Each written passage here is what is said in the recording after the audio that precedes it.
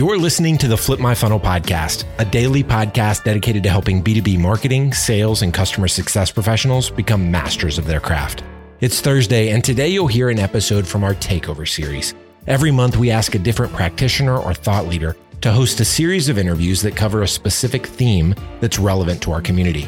And like Sangram always says, without a community, you are simply a commodity.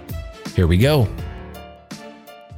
Sangram here. Welcome to another Flip My Funnel episode. And this podcast has been just growing like crazy. And one of the reasons it's growing is because we have people that are doing Tuesday and Thursday takeovers. So today, I'm really excited to introduce Barb Mosher-Zink. She is running her own podcast called Content Matters. And it's a really, really good podcast. And she's interviewing some ridiculously good people in content. So if you're in content, you got to listen to this whole series. So Barb, welcome to the Flip My Funnel podcast. Thanks for having me. I'm really excited to be here. All right, Barb, share a little bit about your podcast and the type of people you're interviewing in this series. So the Content Matters podcast is a podcast that looks at all aspects of content, especially from the marketing side, but also from like technical documentation, like how it works to support every kind of group across the company. And I have been really, really fortunate to interview some really great, smart experts.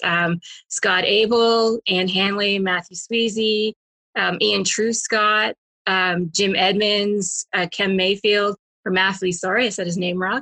But there were so many. We've been going for 2 years now, and it's just been phenomenal. Fantastic, Barb. I cannot wait to hear this episode. So let's just dive right into it.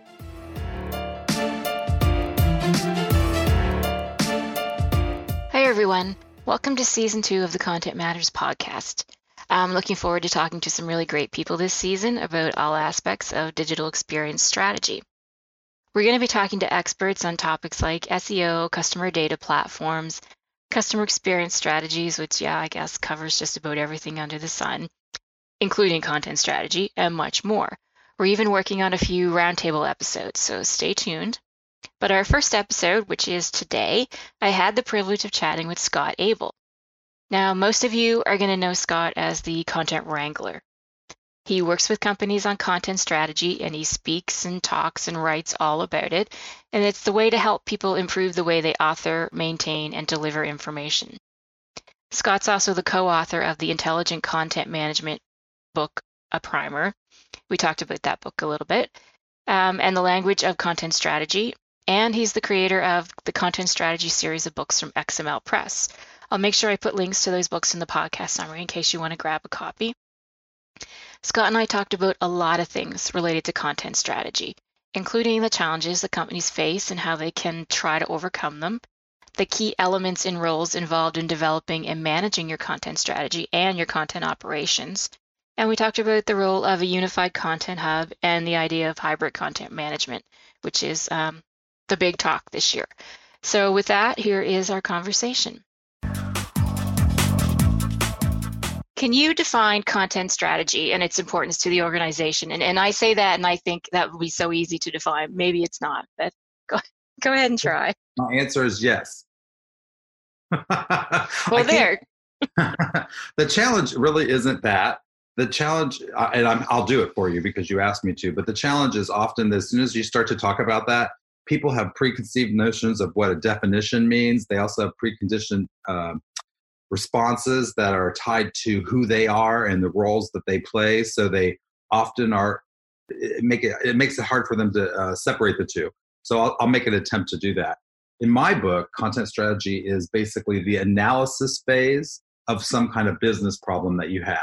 And your job as a strategist is to determine how content can be improved, either on the editorial side by maybe tweaking its voice and tone or its consistency, or on the technical side by structuring it so that it can meet that business goal that we talked about. So it's not a content problem, it's a business problem. But most content people are too tied to it, so it becomes something affiliated with what they do at their job, which it couldn't be farther from that. That's not the problem. Those are tactical level problems. They're not strategic. So strategy is the planning phase. And I guess if you were going to say it a different way, you'd say that content strategy is a practice And the practice's aim is to help an organization improve their content performance, what that content does for the organization.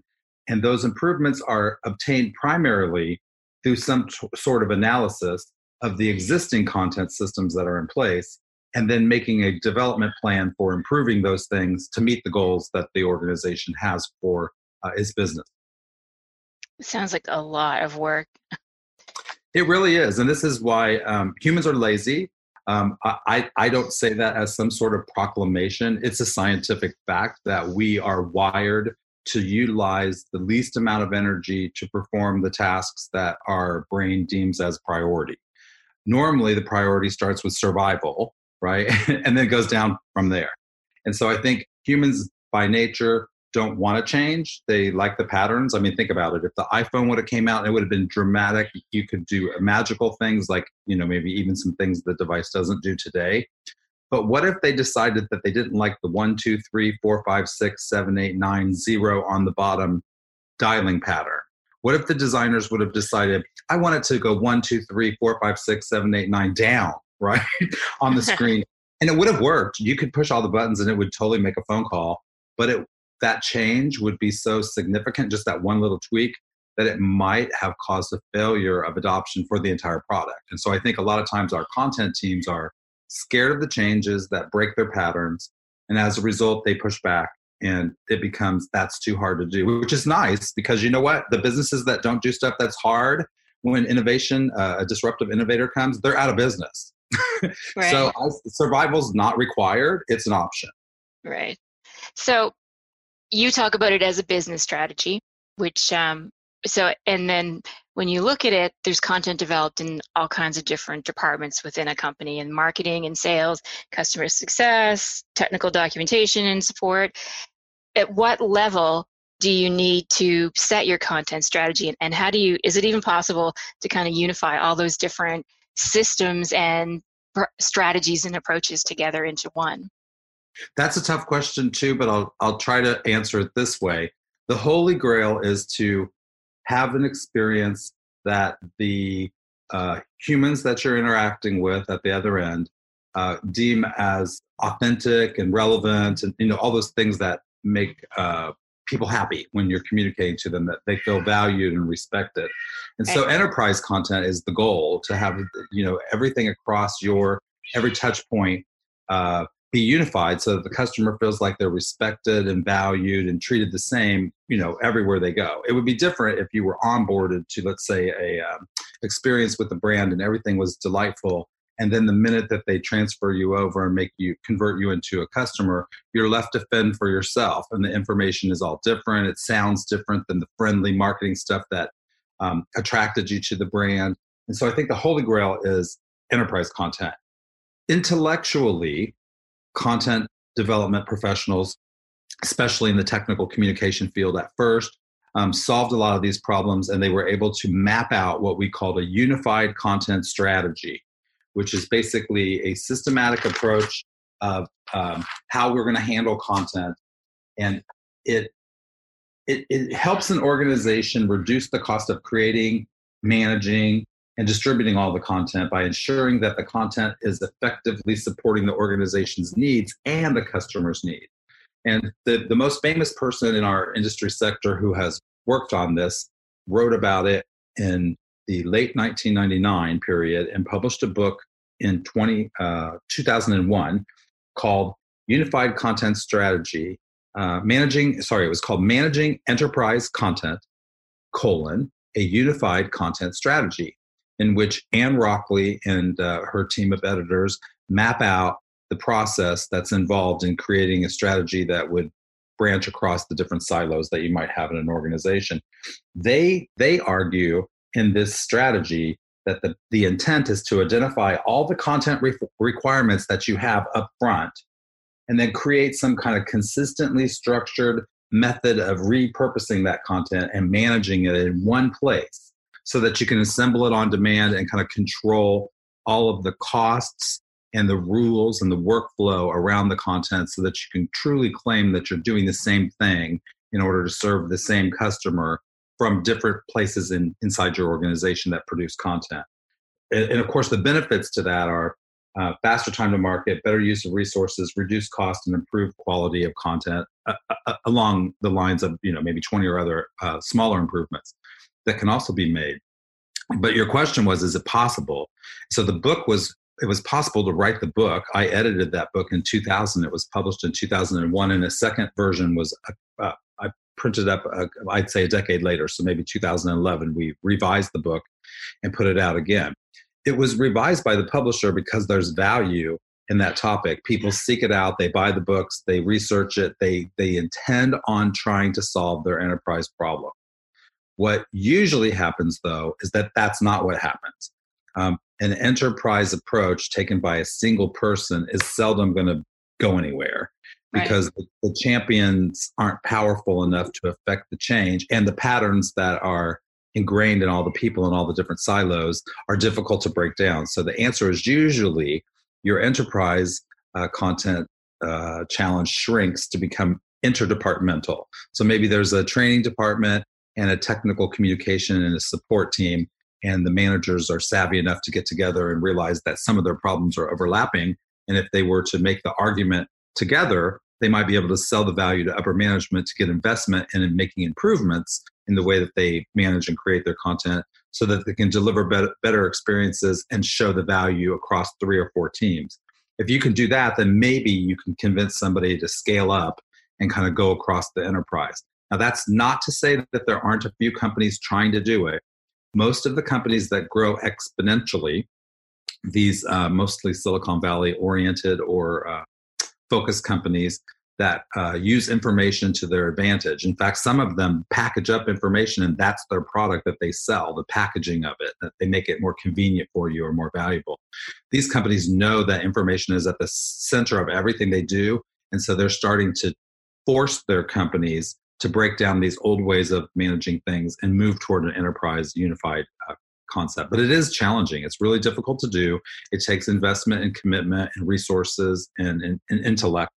And of course, it takes labor in the form of human beings and our creativity and our brain power. And with the low unemployment rate in the United States, it's becoming increasingly challenging to find the kinds of talent and retain them that would be necessary to implement at an enterprise scale. I know that marketing doesn't necessarily lead content strategy, but it seems like it's become more talked about and more predominant. They think people are starting to realize how much more important it is to really have one and to try to aim for a unified one.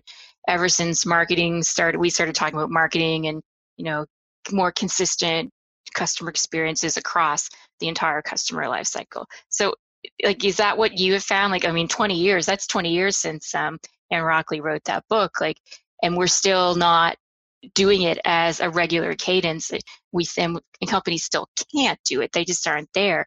So who needs to lead it to kind of get us to that place where we need to go? It has to come from leadership, and it has to be part of a bigger movement. And there is a bigger movement afoot. There are companies that grow exponentially. They grow at 10 times faster the clip with 10 times less resources than companies that are traditionally organized. These are companies like Uber and Facebook and Spotify and Amazon. They're companies that are growing at such a record clip, and they share some commonalities. Some of them are they rent instead of buy or build. They use the power of the crowd.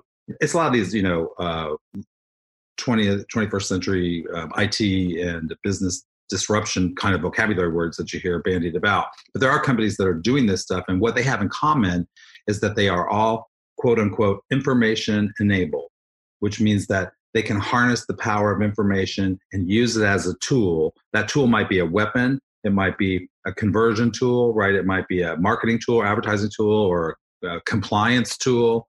But they're using their content to accomplish business goals, and they're driving from information. It's not information as an extra nice to have that goes along with the product. Information is the product in these companies. And so I think what we're going to see is less important what marketing thinks, more important what the company leaders think. And they're being converted, right? Leaders don't attend the same webinars that everybody wishes they did. Like CEOs just don't sit around listening for marketing pitches all day, right? Even though every marketer wants to reach them. That's not how it works. And so these guys and gals go to places where leaders hang out. And what they're talking about is how can we avoid a innovative disruptor entering our market space and siphoning off the customers that aren't happy with us at first, that we can't keep loyal. And then how can we stop them from creating a new market segment that we should have owned, right? I like to think about Blockbuster or Eastman Kodak. They should have owned those new modern versions of themselves, but they didn't have the foresight to make the changes quick enough. And so marketing teams, I think, because they were led by some innovative thought leaders. For example, Joe Polizzi of the Content Marketing Institute was savvy enough to see when he ran across information from Ann Rockley and myself. Ann Rockley and I took her idea of the unified content strategy and created a conference called the Intelligent Content Conference. Joe Polizzi at the Content Marketing Institute saw the big message there, which was we were trying to help companies deliver the right piece of content to the right person in the right time, at the right place, in the right language, in the right format, on the device of their choosing. And we wanted to be able to do that automatically, right, and systematically so that we could repeat it over and over and maybe eventually apply machine technology to automate those things. And so I think Joe was savvy and knew that and then started preaching it. He came to us and said, hey, I'd like to buy your conference because marketers need to deliver the right piece to the right person at the right time in the right language in the right format, et cetera. And you guys are teaching people how to do it. Let's see if we could get them to do it. So the Content Marketing Institute bought our conference and tried to do that for a few years, I think. And what I've seen from afar, I'm not involved in the organization anymore, is that they gave up on that and went for the low-hanging fruit, which is content marketers buy software. Let's have a content software conference, right? And so now it's really about buying software, which is not a transformation, by the way. I just tire of hearing this nonsense about digital transformation and software. It's nonsense. If you are not transforming the way that if you're not changing, I'll just put it really clearly for your listeners. If you're not changing from a caterpillar to a butterfly, you are not transforming. You're upgrading your software or spending money on subscriptions that could yield with other work some new capacity or capability for you, but you're unlikely to get it because you're not transforming. You're just maybe automating your crappy way of doing things a little faster, but you're not actually solving the problem that's at hand. Why do you think that marketers didn't get it? Like, why do you think it didn't work for the Content Marketing Institute? Oh, I think it's the same for everyone. You could say that technical communicators who were originally the drivers of this innovation to create content in a single source and publish it to multiple outputs simultaneously, they were forced to do so because the industry that they started, the industry that started their job trajectory growing was software. And once a software product was, invented in wherever, probably Silicon Valley, some people in California used it in the early days, right, of software. And then it spread. And then some CEO would meet with their leaders and say, we should sell this stuff in Canada, right? Or Mexico or wherever. And as they started to expand, they realized this is getting harder and harder and harder as we add more markets. So we had to develop a way. There was no way. Like there was simply no human way to keep up with the scale of the work. So marketers have often been paid for their creativity and their ability to handcraft these solutions. And so their value has always been attached to that. I'm asking them, and so are other thought leaders that are trying to get them to do better with information, to let go of that and to have someone develop the creative and somebody creative, which would be the look and feel, the graphics, the photos and all that. And somebody else design the structure of the information and then bring the two together. So you're creating content separate of its formatting. That way you can apply formatting to the content based on the situation at hand. If you had a bunch of content that was available and you had rules that you could automatically process it by, you could route that content to the right output channel and format it appropriately without human intervention. This to marketers and technical communicators seemed like heresy. What are you talking about? You want to take our creativity away. Okay, no one ever said the goal was to take the creativity away. So the fear of breaking their pattern caused them to think that perhaps they wouldn't be as valuable. So the pushback is, why do we want to do that? And by the way, you pointed out the big thing earlier. It's not easy. It's a hard thing to unscrew up all this stuff. We have, for years, created content and I guess I blame the personal computer because they were called personal, we had a folder on our desktop called My Documents, right? So we're kind of led to believe that if we just hoard everything here, that we'll be important and we'll be the keepers of this information. And now we need to be the opposite. We need to create information that is not only available to everybody else in the organization in any format they need it in, but that also is available to machines that might talk to other machines. So, it's not just us using a machine to type the content or save the content or make a video, but we rely on machines to process it, to categorize it, to organize it, to deliver it, to archive it, to destroy it, to protect it, to secure it. All those things have to happen. And if we're relying on a bunch of handcrafted solutions, they're not going to work together. And so I think that's one of our big challenges with marketing is there's so much handcrafting and creativity that goes into it that the pushback is that this is not going to work. And I think we'll see a change in this because of the ability of us to more accurately measure things. And as science, information science and neuroscience in particular catches up, we're going to be able to dispel all these myths that marketers have produced. And it's not just marketers, it's content people in general. My 5th grade teacher, I used to blame her, Mrs. White, on all the different problems that exist in the content industry. And believe me, she was, teaching last in like 1975. And so it was a long time ago. But in the time, the number one TV show when I was in 5th grade with Mrs. White as my English teacher was Star Trek. And during the Star Trek show, there was a woman who would sit at a control panel and touch a device in her ear and talk to people far away, which is now Bluetooth, right? They would land on a planet and they would flip open this thing that looked like a Nokia cell phone and they would call other people, right? They would talk to them far away. And then the doctor would flip out this flat device and with his fingers interact with the screen and get medical information like the iPad. In 1975, all those things were science fiction. My English teacher was teaching us rules for a world in which those things did not exist. However, she plopped me out into a world in where those things are real. And so the rules that she taught me were for a world where the content didn't have any opportunity to interact with these fictional devices that are now real. So now what we need is not art, language. My class, by the way, wasn't called English. It was called Language Arts. And so it was less about science and more about art. And what we really need today is more content science in order to be able to play with machines and then have them help us do things with our information. There's so much there. Sorry. That's okay. I tend to do that. I apologize. I like the idea of information-enabled organizations. Does every organization have the ability to become information-enabled? And in saying that, kind of take the technical angle at the same time. Is every organization, or I guess they have the ability to create intelligent or structured content to help them do that, but is there a lot of work involved in that for them? Yeah. Yeah. We have to undo everything that we've been taught. Yeah.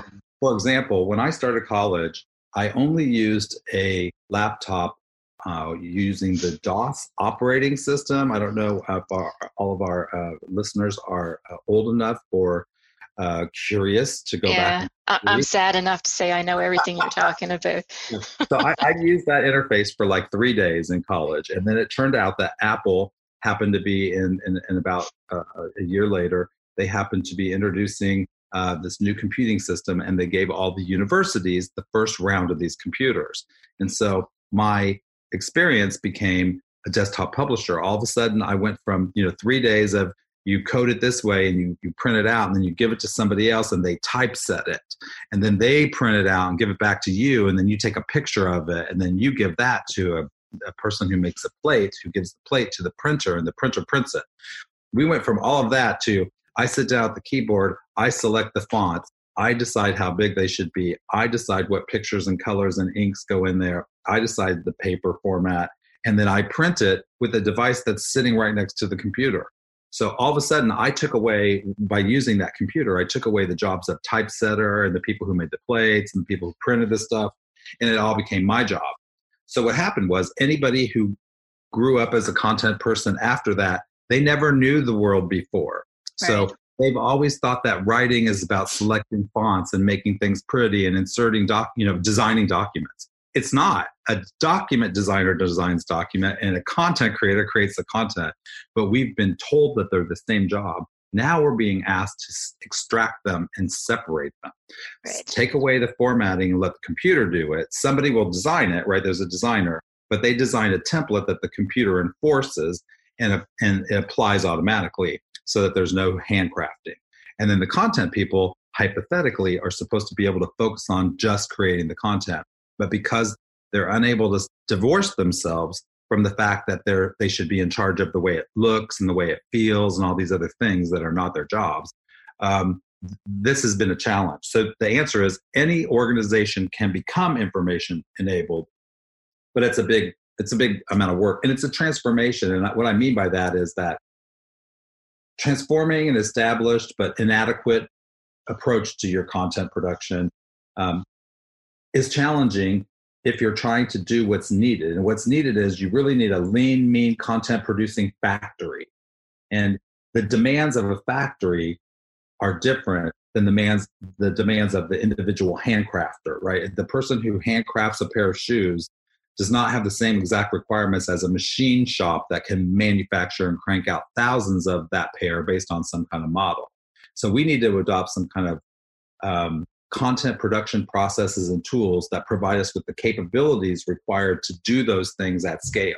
So when organizations become information enabled, they're trying to find ways to leverage the information they have to accomplish the business goals that they've set out to do. And they're trying to do it in a more efficient and effective way, leveraging technology to augment the human labor that they have and to perhaps offer something that they couldn't offer without the technology's help, right? Predictive analytics is a great example. We all had predictions before, Nostradamus, psychics, but we didn't always have the data, right? And then eventually we started to see that if we had a bigger brain than the human brain, we could probably ascertain the value of something and predict what might happen quickly. And content really needs to have those performance metrics and predictive capabilities assigned to it. And the only way to do it is to make the content understandable by machines. And so I think our job today is we have to explain to people why the word that you type itself is not enough, right? We need metadata behind the words to tell the computer the intent of that word. Why did we use that word? What are we trying to accomplish with this piece of content? And how can you help us track and measure whether we were successful at that? And if you just think of it as software requires to track things. It requires each thing that you want to track to have a unique identifier. And they need to be able to be recognized by all sorts of systems, right? Which requires standardization, which is why we want to unify the way we create content so that companies can offer what's called content as a service. So if you could provide a bunch of content about the products that you sell, you might actually be able to create a secondary service, information about your product that you could, for example, syndicate automatically to your clients and allow them to kind of import that content into their systems and apply it and do other things with it with their computer technology.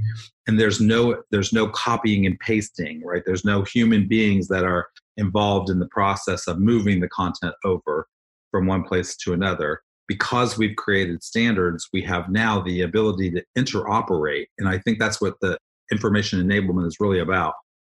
Producing an environment that will support the interoperable use of content, where a piece of content can be valuable and be communicated to a human. A piece of content could be communicated to a machine that communicates to a human. A machine might communicate to another machine, right? And so in order to have all that happen, we can't just have human values and human expectations in there. We need to have values that are important to computers and the expectations that computers need that are required for them to exchange information without our involvement. Everything you're talking about makes perfect sense. I try to look at it in terms of the content management technology that we have today to help make that happen. And it is evolving. Web content management is definitely not the brochureware HTML-based web, systems that they were. But I don't know that a lot of them can necessarily handle that kind of a structured content structure. I know they're headless. I know almost all of them are going headless to some level or not. so that you can kind of separate the front end from the back end and manage the content separately. But are they able to kind of manage that type of a structured content, and where there's so many different content management systems used in a company, do you need to merge them all into one unified system, or what's kind of required on the technology side? So there's different approaches. The first part I think I'll try to answer for you is that there are a large variety of content management systems, and there are a lot of words to describe them, including the often misunderstood and misused word headless. There's a lot of marketing mumbo jumbo is what I'm going to blame it on. Companies that are trying to differentiate themselves from the competitor. So for example, they will create a synonym for a word that is commonly used by a competitor. For example, there you could maybe see people saying smart content instead of intelligent content. They were trying to avoid copyright infringement and some other things. But they were really not, they're not helping the situation by adding these new vocabulary words. It creates this acronym soup, and people just don't understand what there is. Content management systems in general have been designed to solve a very specific problem, and the problem has nothing to do with content. Almost always it is I'm a business person, I need to make some revenue, I'm going to get this system, everyone's on the web, look how many billions of people there are. There have to be so many people that are gullible enough to give me $400, right? It's a business plan, and it's all based on probability. And so what happened was the web grew at such a ubiquitous clip that all of these systems said people need content to produce web pages. And if you thought about my earlier example where I told you I sat down at the computer and I was a desktop publisher, and I actually, by using that machine, I no longer needed other people to do the jobs that they were doing, which was typography and typesetting and making the plates and printing, because I could do all those things myself. So the CMS basically got rid of the webmaster role.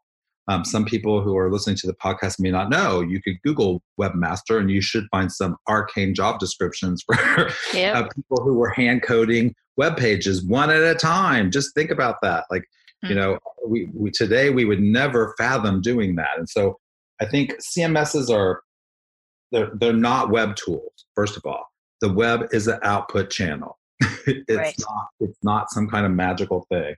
And I think we have to figure out how to manage all the content the same way that computer programmers manage their code and documentation teams manage all the information about their products, which is in a systematic way with repurposable format separated from repurposable content. So you can borrow information from one repository and move it to another, which brings you to your second question.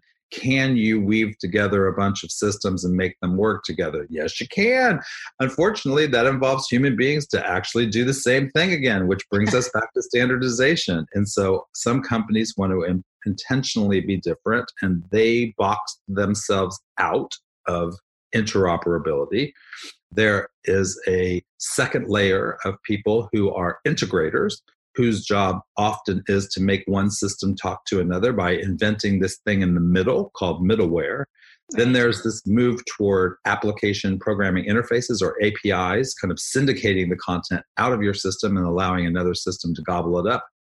In order for the other system to understand it, guess what? It has to be structured content, and it has to be, again, intelligent and formatted to a standard. So everyone has to be able to understand it. So we're back to that problem again, right? It is content management systems are often seen as tools that solve problems. Content management systems are not. They are systems that you can program to follow specific rules. You can enforce some workflow and some access controls.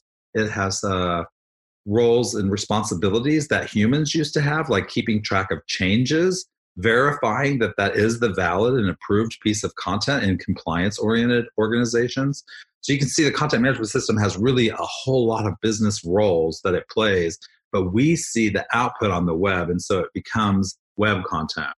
Right. With that in mind, I had a great conversation yesterday with Christina Halverson, the founder of a Confab conference for content strategists. That's an annual event held in Minneapolis and in a couple of other places when she has some smaller versions of the conference that specialize in niche audiences. She wrote a book that is widely viewed as one of the most important in the content strategy space that was web content strategy. And she's content strategy for the web, I think was the title of the book. And it focused on the web. And we just had a great conversation the other day about how short-sighted we were when we thought about the web as this end destination, when really it's just a cog in the many omni-channel universe that we live in. Yeah. Like you add in like chatbots now and voice and, social media and kiosks in a retail store and the places and the channels that you can serve out content to just grows and grows every time you turn around.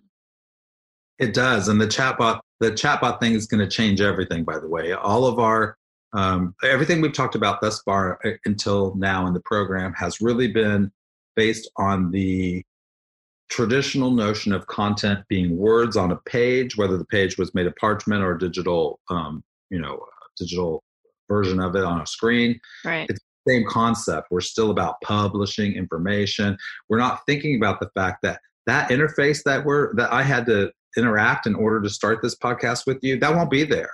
I won't be touching a keyboard. We're going to be talking to the machines. And the only way that machines can know the difference between Magnolia, the first name of a woman named Magnolia Johnson, who lives across the street from me, or Magnolia Street, which is a street in my neighborhood, or Magnolia, the tree that is right out front of my house, or Magnolia, the shrub, which is in my next door neighbor's backyard. And we like to discuss the fact that they're both called Magnolia.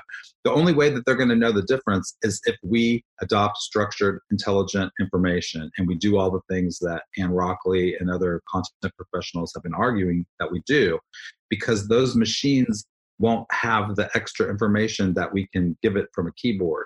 They're only going to hear a command, and then they're going to attempt to process what they can from our command.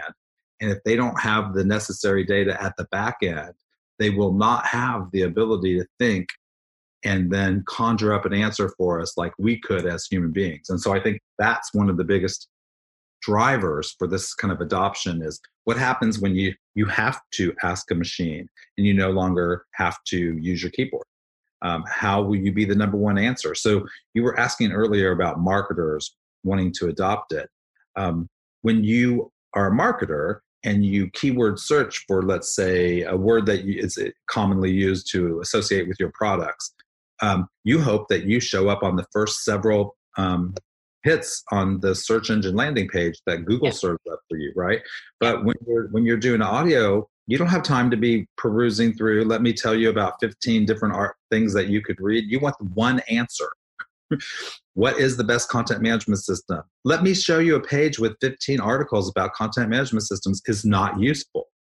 And the reason that it retrieves those results is there's not a specific answer to the question, what is the best content management system? So you can imagine the changes that are going to have to take place in marketing for them to compete with the companies that figure out how to do that. A few years ago, I took an afternoon, maybe just 2 hours, with an expert in search engine optimization from Europe who's a friend of mine.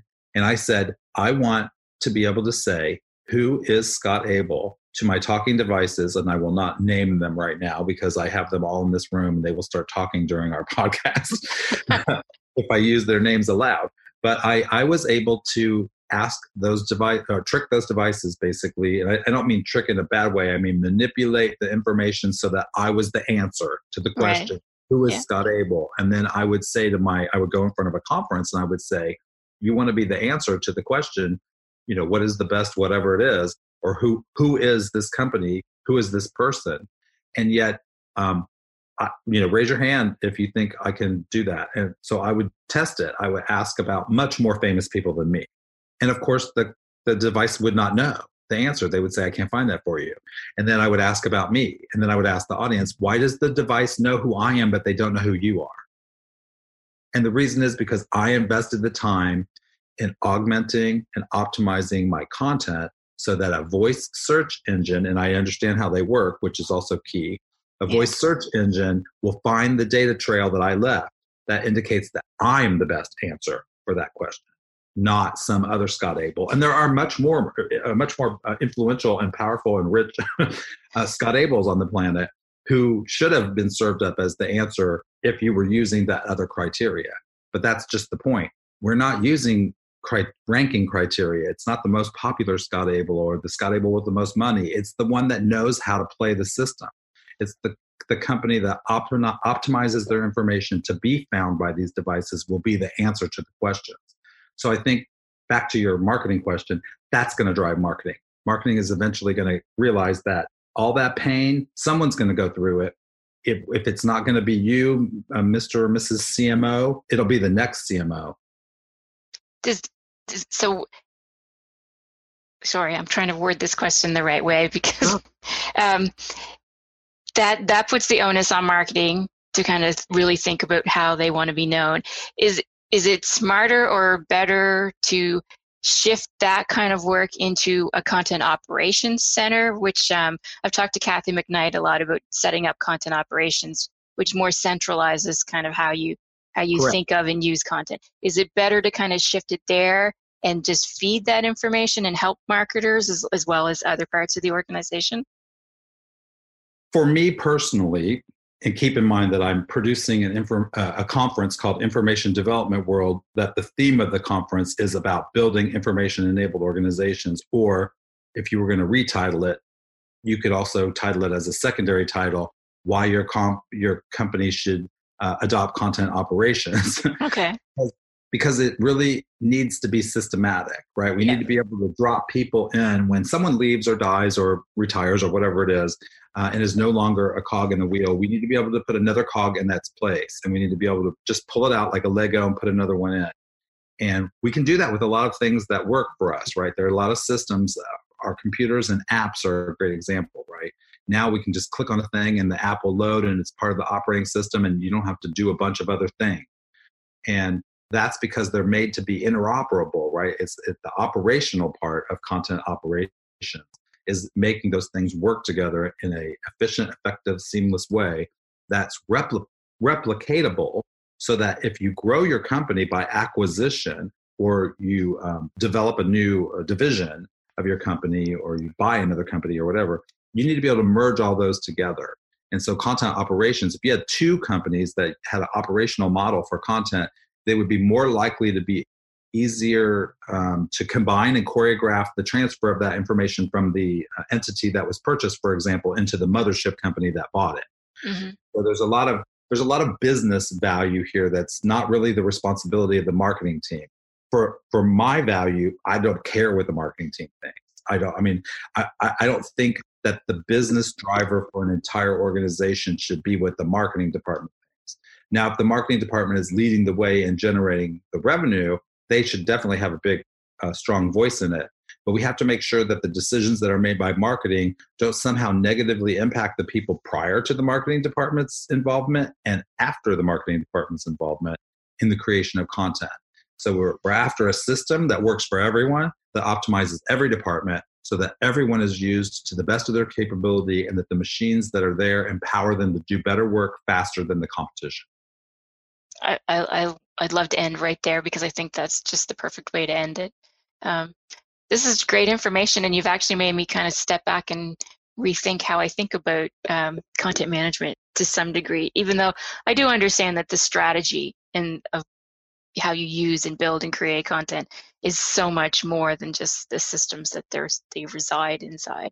But I think a lot of people don't separate the two well enough to kind of do it the right way. Yeah, and I would like to point out that I'm not arguing that I have the right way. I'm arguing that if we leave it to everyone to have their own way, there's no easy way to weave that together. Right? Because we're just different enough with our little tiny degree of difference of genetic makeup that we can totally conjure up things that do not work together much easier than we can conjure up something that everyone can use. Is there a right person to lead that? I would say there's not a clearly identified role that jumps out at people yet. It's probably some kind of chief information officer should be deeply involved in that, and chief marketing and chief technology officer altogether. But customer success has to play a role, right? Because we're doing it for the customers. And we also have to recognize that some companies burn through a lot of money on internal communications, and we don't talk about that at all. we talk about the customer facing stuff. But without the stuff that came before that, you would never have any customer facing content. So we also have to figure out how do we do that internally and allow people to still have some autonomy and creativity so they feel good, right, as human beings participating in the process, but that they also understand that we are asking them to harness their creativity to make other people empowered. We're not just asking you to show your creativity so you can demonstrate how good you are at your job. I need you to make other people better. That's such a good thing to do, but I think a lot of people struggle with that just because they're worried about their job and they don't want anyone else. Some people aren't like that, but it's interesting. Yeah, I think everything is changing so fast that it just makes sense for us to be fearful of some of these things. You know, whenever I talk about artificial intelligence at a conference, I'll inevitably get somebody that raises their hand to ask about the coming, emancipation of the robots and how they're going to kill us, et cetera. And I say, all these things are possible. You can design something that could be used for a good thing. And somebody with a little creativity could say, if I reverse engineer that, I could do something the opposite with that. So we know that as human beings, we have to be smart enough to design systems that empower people and be cognizant of the dangers and try to build in protections that help us. And that will we make mistakes along the way? Guaranteed. Look at our track record. As humans, we have made lots of mistakes, but we're also still here, right? So I think we can overcome them, and if we work together, we'll figure out a way to make all of this work in a way that's better for the majority of people. Great. Thanks, Scott. This has been really enlightening. I really I'm really glad we had a chance to talk. I am too. Thanks for making the time for me. You've been listening to the Flip My Funnel podcast. To make sure that you never miss an episode, subscribe to the show in your favorite podcast player. If you have an iPhone, we'd love for you to open the Apple Podcasts app and leave a review. Thank you so much for listening. Until next time.